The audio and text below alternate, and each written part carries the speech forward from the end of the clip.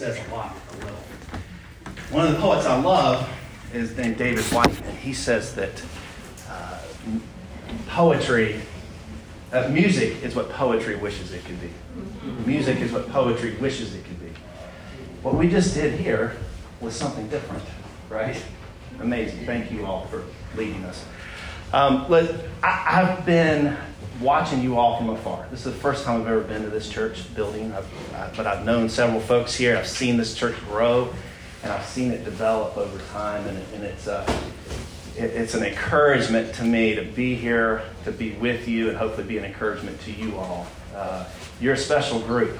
You're a special group, and you're a community that's it's loving. You're a community that I can tell from a distance asks and is not afraid to ask hard questions of God, of yourself, of this culture that we live in. And so for that, I have great respect. And so it's an honor for me to be with you all. I'm going to pray, and then we'll get rolling, all right? Lord Jesus, Father God, you are a good, good Father. And we've heard 1,000 stories of what they think you're like. But some of us have heard the tender whisper of love in the dead of night. You tell me that you're pleased and that I'm never alone. Lord, be with us now. Be with each one of us as we tackle and wrestle with a topic that is the air we breathe in this culture. Be with us. Transform the air to here, and may it be a place of peace and of love. In your holy name we pray. Amen. All right, does everybody have a handout? Okay. We'll get to, my wife always gives me whatever the heck or something for being the worst handout maker of all time. But nevertheless, whatever. You get what you get. So, like I said, it's good to be with y'all. This is a big topic. I got like 25 minutes with you, okay? And then we're going to do an exercise together that I hope actually facilitates even more of an experience of something that is really the antidote to shame, and that is story and the healing power of story. But not just any old story, but the way you tell your story. And so we're going to play around with that together in a creative way tonight. But just to say from the jump, there's a lot of great literature on shame. Okay, it's a very popular topic in our culture in a lot of ways. And it's people like Brene Brown, I would highly recommend her work to you. A guy named Kurt Thompson, from more of a Christian perspective, has written a book called The Soul of Shame. Excellent book. So I'm not going to go into too much detail about what shame is, but I do think it's worth having a definition from the jump, all right?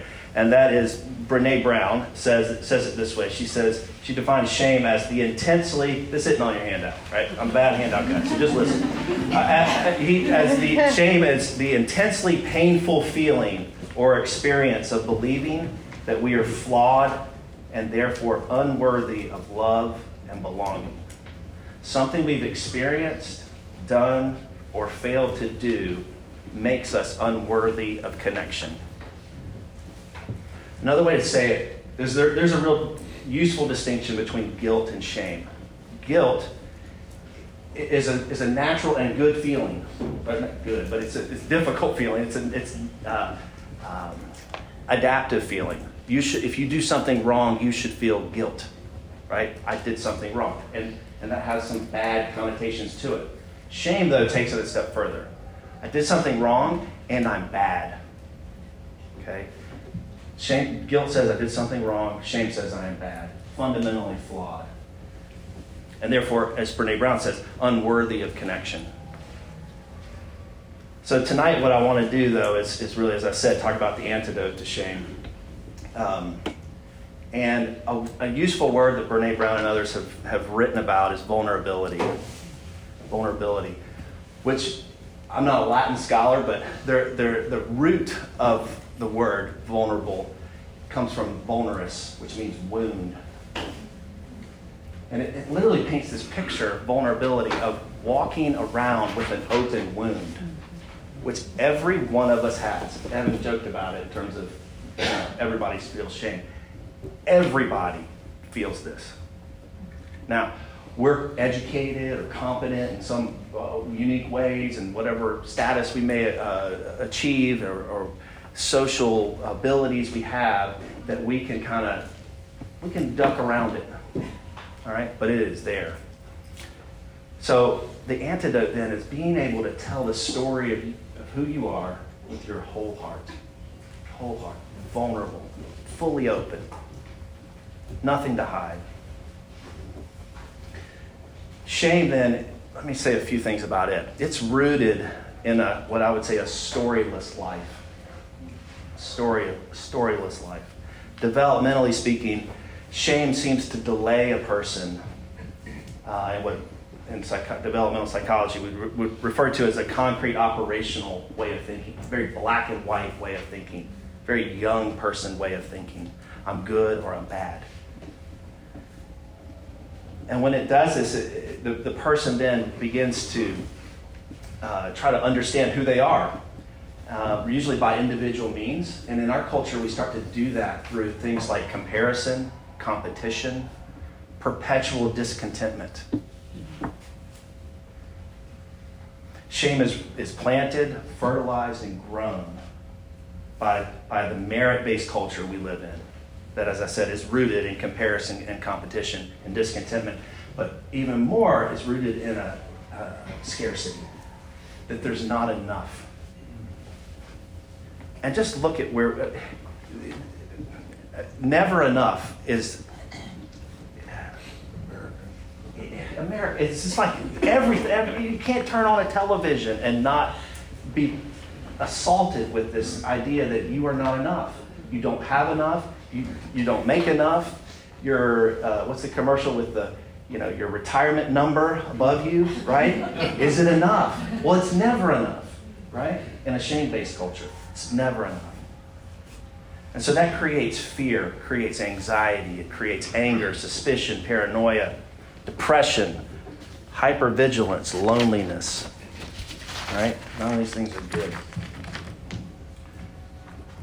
Shame is also a contaminant that disorients the self and the self in relation to God and others. Shame isolates, it divides, and convinces you that there is not enough. You are not enough. You will live exposed to the harmful elements of not having enough. Shame elevates scarcity. Scarcity, as I said, is the air we breathe in this American, capitalistic, individualistic, pleasure-seeking culture. If you tried to find a car recently, hard to find a car. Houses, it's a seller's market, not a buyer's market. Toilet paper, paper towels. What school is my kid going to go to? Baby formula, gas, jobs, vaccines. There's not enough. We live in this every day. It's exhausting. And so, as I suggested, shame is storyless. It creates a storyless life. But the way it does that is that it confines language. And it limits possibility by words like always and never. If you hear always and never, you're probably smelling some shame. People under great stress start to use these words. Shame, it fragments also. Fragments our identity and forces the self into false narratives that are confining. Not like this song that we sang, right? That opens up. So, it also disorients us. One of the fascinating things I've been contemplating recently is God's first question in Genesis 3. Where are you? Where are you?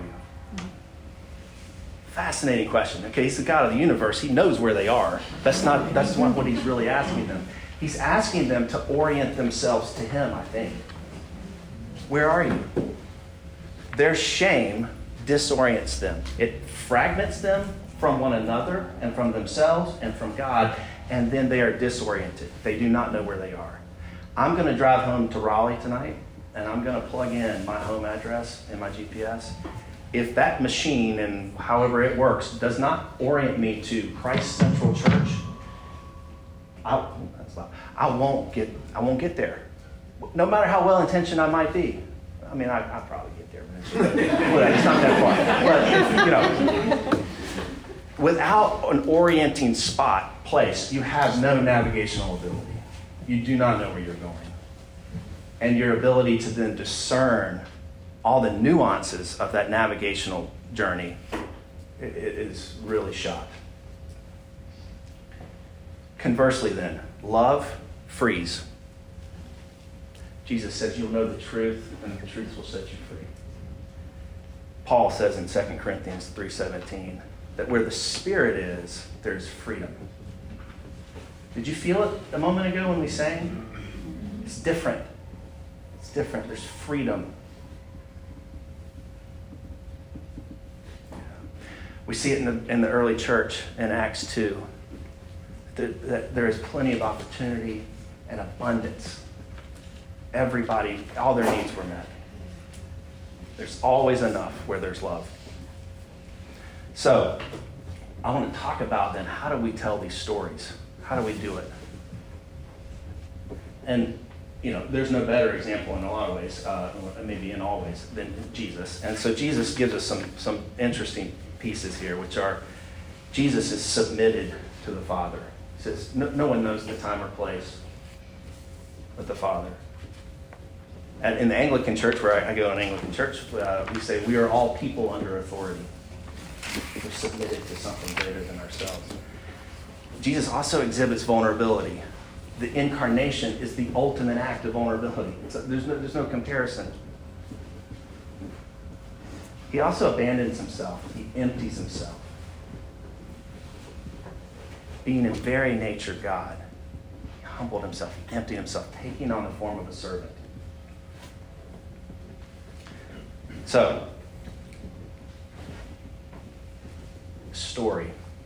We've got to learn how to tell a story, as far as I'm concerned. And if you're going to grow into something more like a loving relationship with yourself, with one another, and with God. And without that story, you really don't have a script. I've worked in private practice for 17 years. Okay, I've met with a lot of people. And if you ask a person, tell me about you, 98% of the time, I don't know, maybe there's a few exceptions, but they are going to tell you a story about where they're from. I met Virginia and Maximus. Where are you from? Well, I'm from Miami. Oh, and they start to tell a story. And it's not just one story, it's Cuba, it's other, there's layers to, none of us are one story, right? Why do we get together every Sunday and tell this gospel story? Because it's not just one story. It's constantly growing. Shame is constantly constricting things. Love is constantly making it bigger. So as I said, shame, it delanguages story. I'm not sure that's a word, but I made it up. It flattens story. It puts story into a binary, comparative, either or categories that create these types of disconnections. So now we're going to look at your handout. All right. So on your handout, there is a poem on the first page. And this is from Leslie Silko in a book called Ceremony. That is a novel that, from a Native American perspective.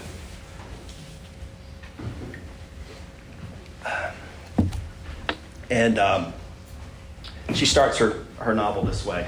This is an elder speaking. I will tell you something about stories.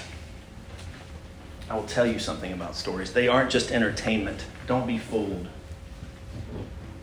They are all we have, you see. All we have to fight off illness and death. You don't have anything if you don't have the stories. Their evil, the white man, their evil is mighty. But it can't stand up to our stories. So they try to destroy the stories. Let the stories be confused or forgotten. They would like that. They would be happy. Because we would be defenseless then.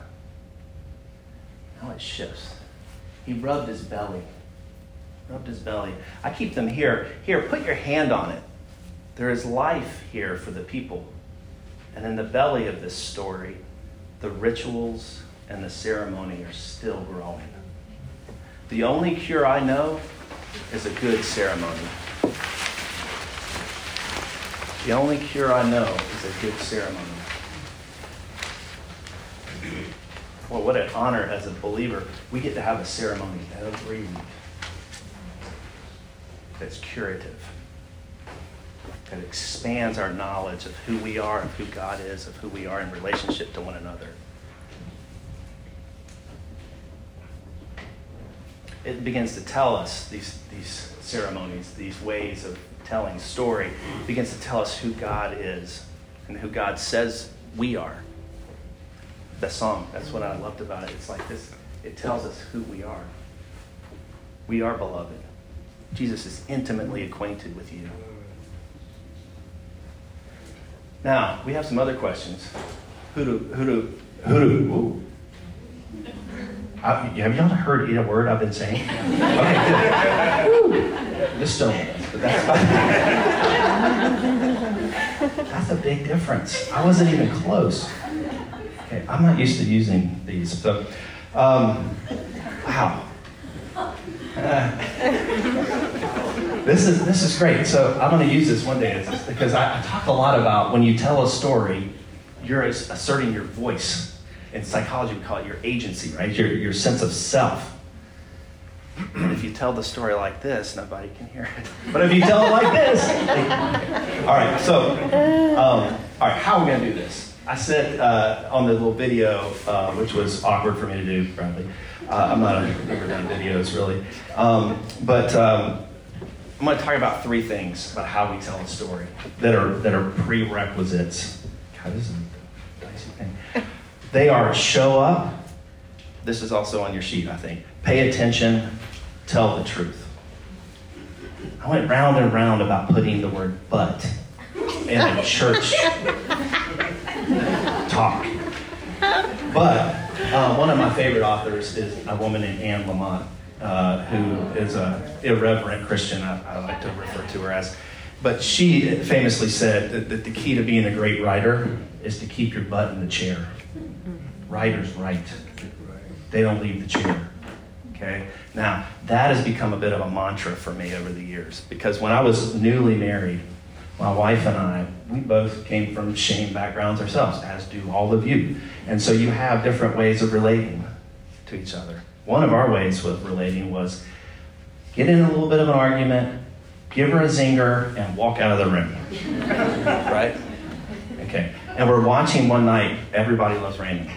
And this same dynamic happened, and literally by the grace of God, somehow I was in my right mind, and I was able to see, okay, that's funny on a TV show, but in real life, that never works. It never creates connection. So Jason, keep your butt in the chair. Don't leave the room. Show up. Be all there. We have a calligraphy thing in our house, a frame, that is a quote from Jim Elliot, who famously said, wherever you are, be all there. Be all there. Philosophically, in any we can't be anywhere but where you are. Right now, you're thinking about some other things that might be going on in your life, or what you might be doing next, or what has happened to you in the past. But as a matter of actual fact, you are here and nowhere else. Be all here. When you tell your story, and when you listen to a story, be all here. Okay? Pay attention. Pay attention. I got on your sheet, FIDO. Okay, this is from Fundamental Counseling Skills 101. Okay, my first class I ever took in graduate school. We talked about FIDO. All right, so it's an acronym. The F stands for face fully. Face fully. I work a lot with men, almost exclusively.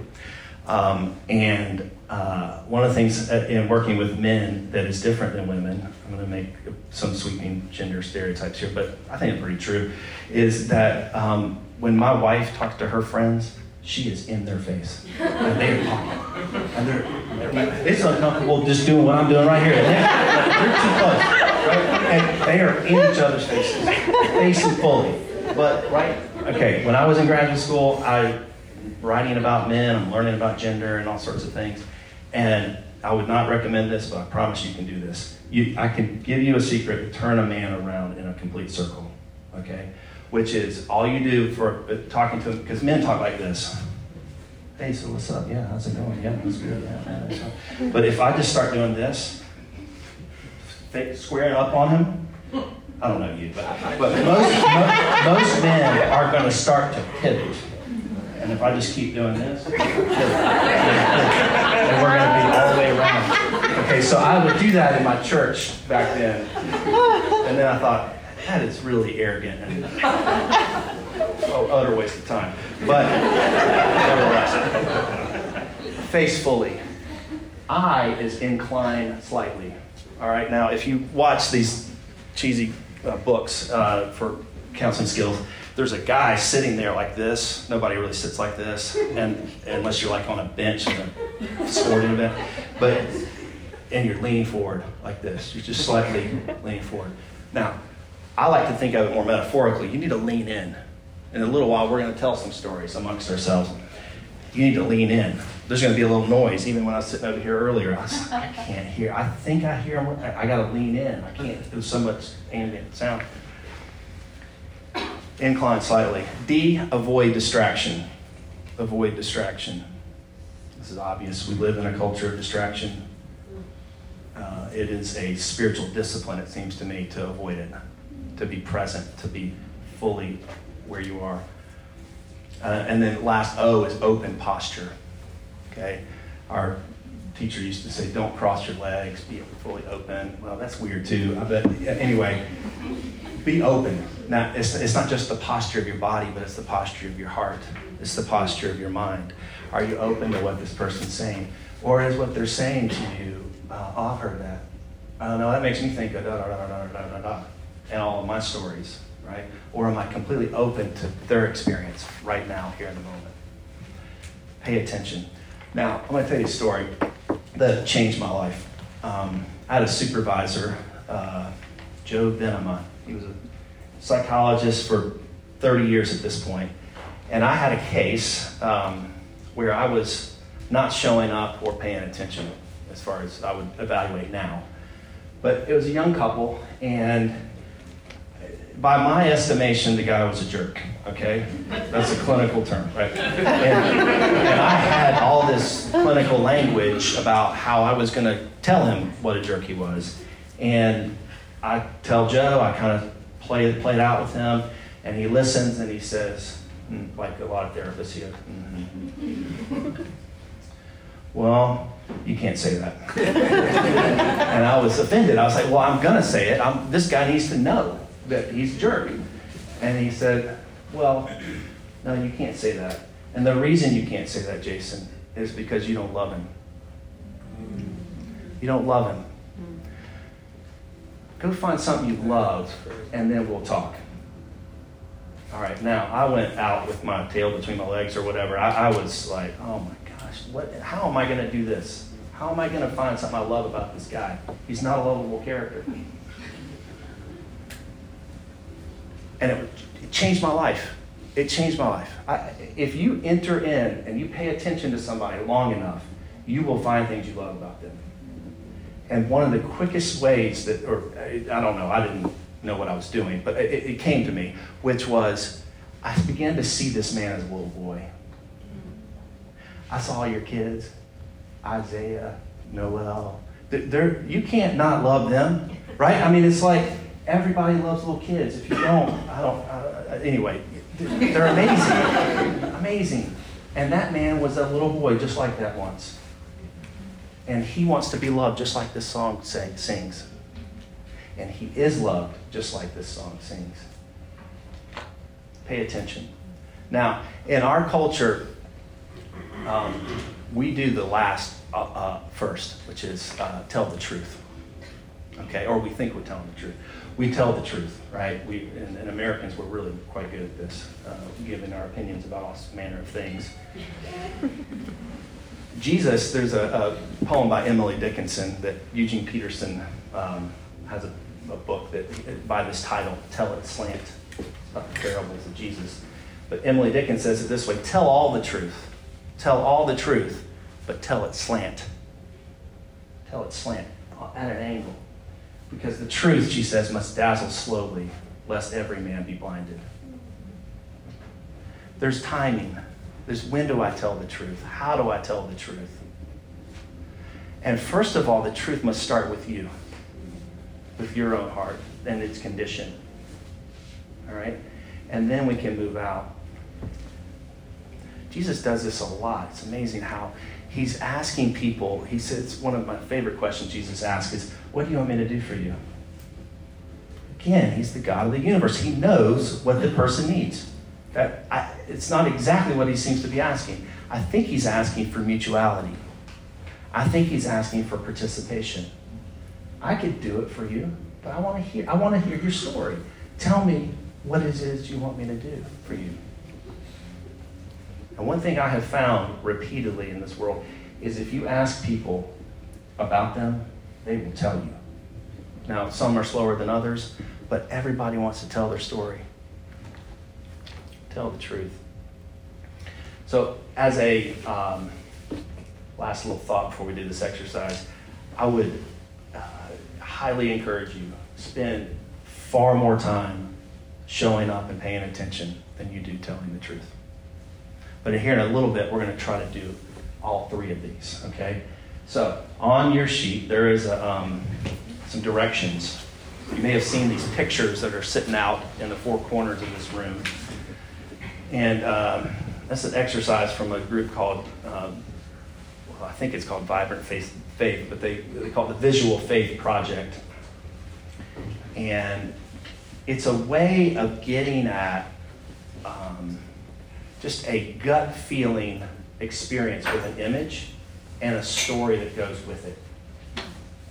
So I'm going to just read through these directions, and then I'm going to send y'all out here in a moment to do this, all right?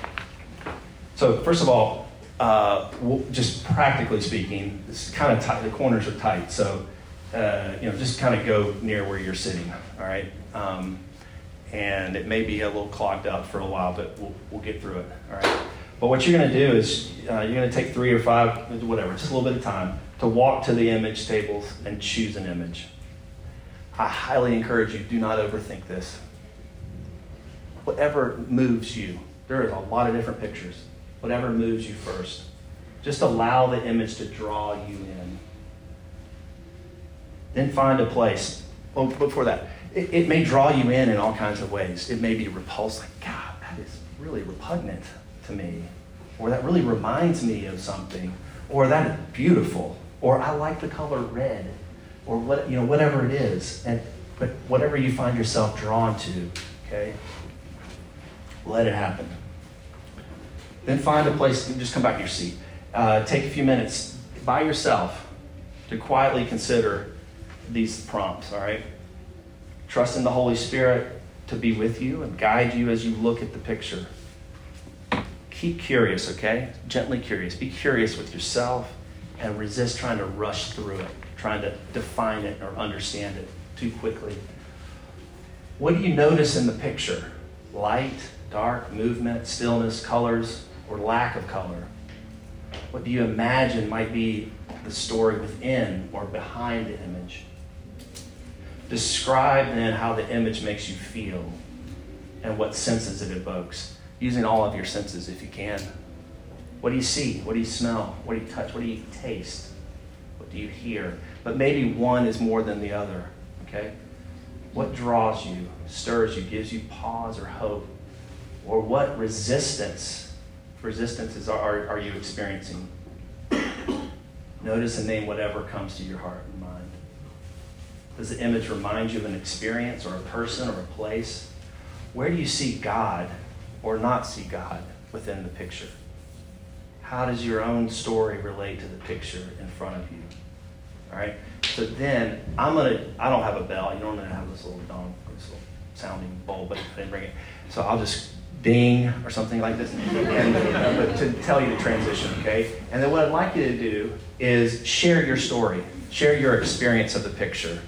And, some of you came with a spouse or a friend, maybe somebody you're very comfortable with and know very well. Some of you may not know anybody in here, And you may not really want to share your story, and that's okay. Just listen, all right? But share your stories, and then we'll come back together and see what God might do in and amongst us here.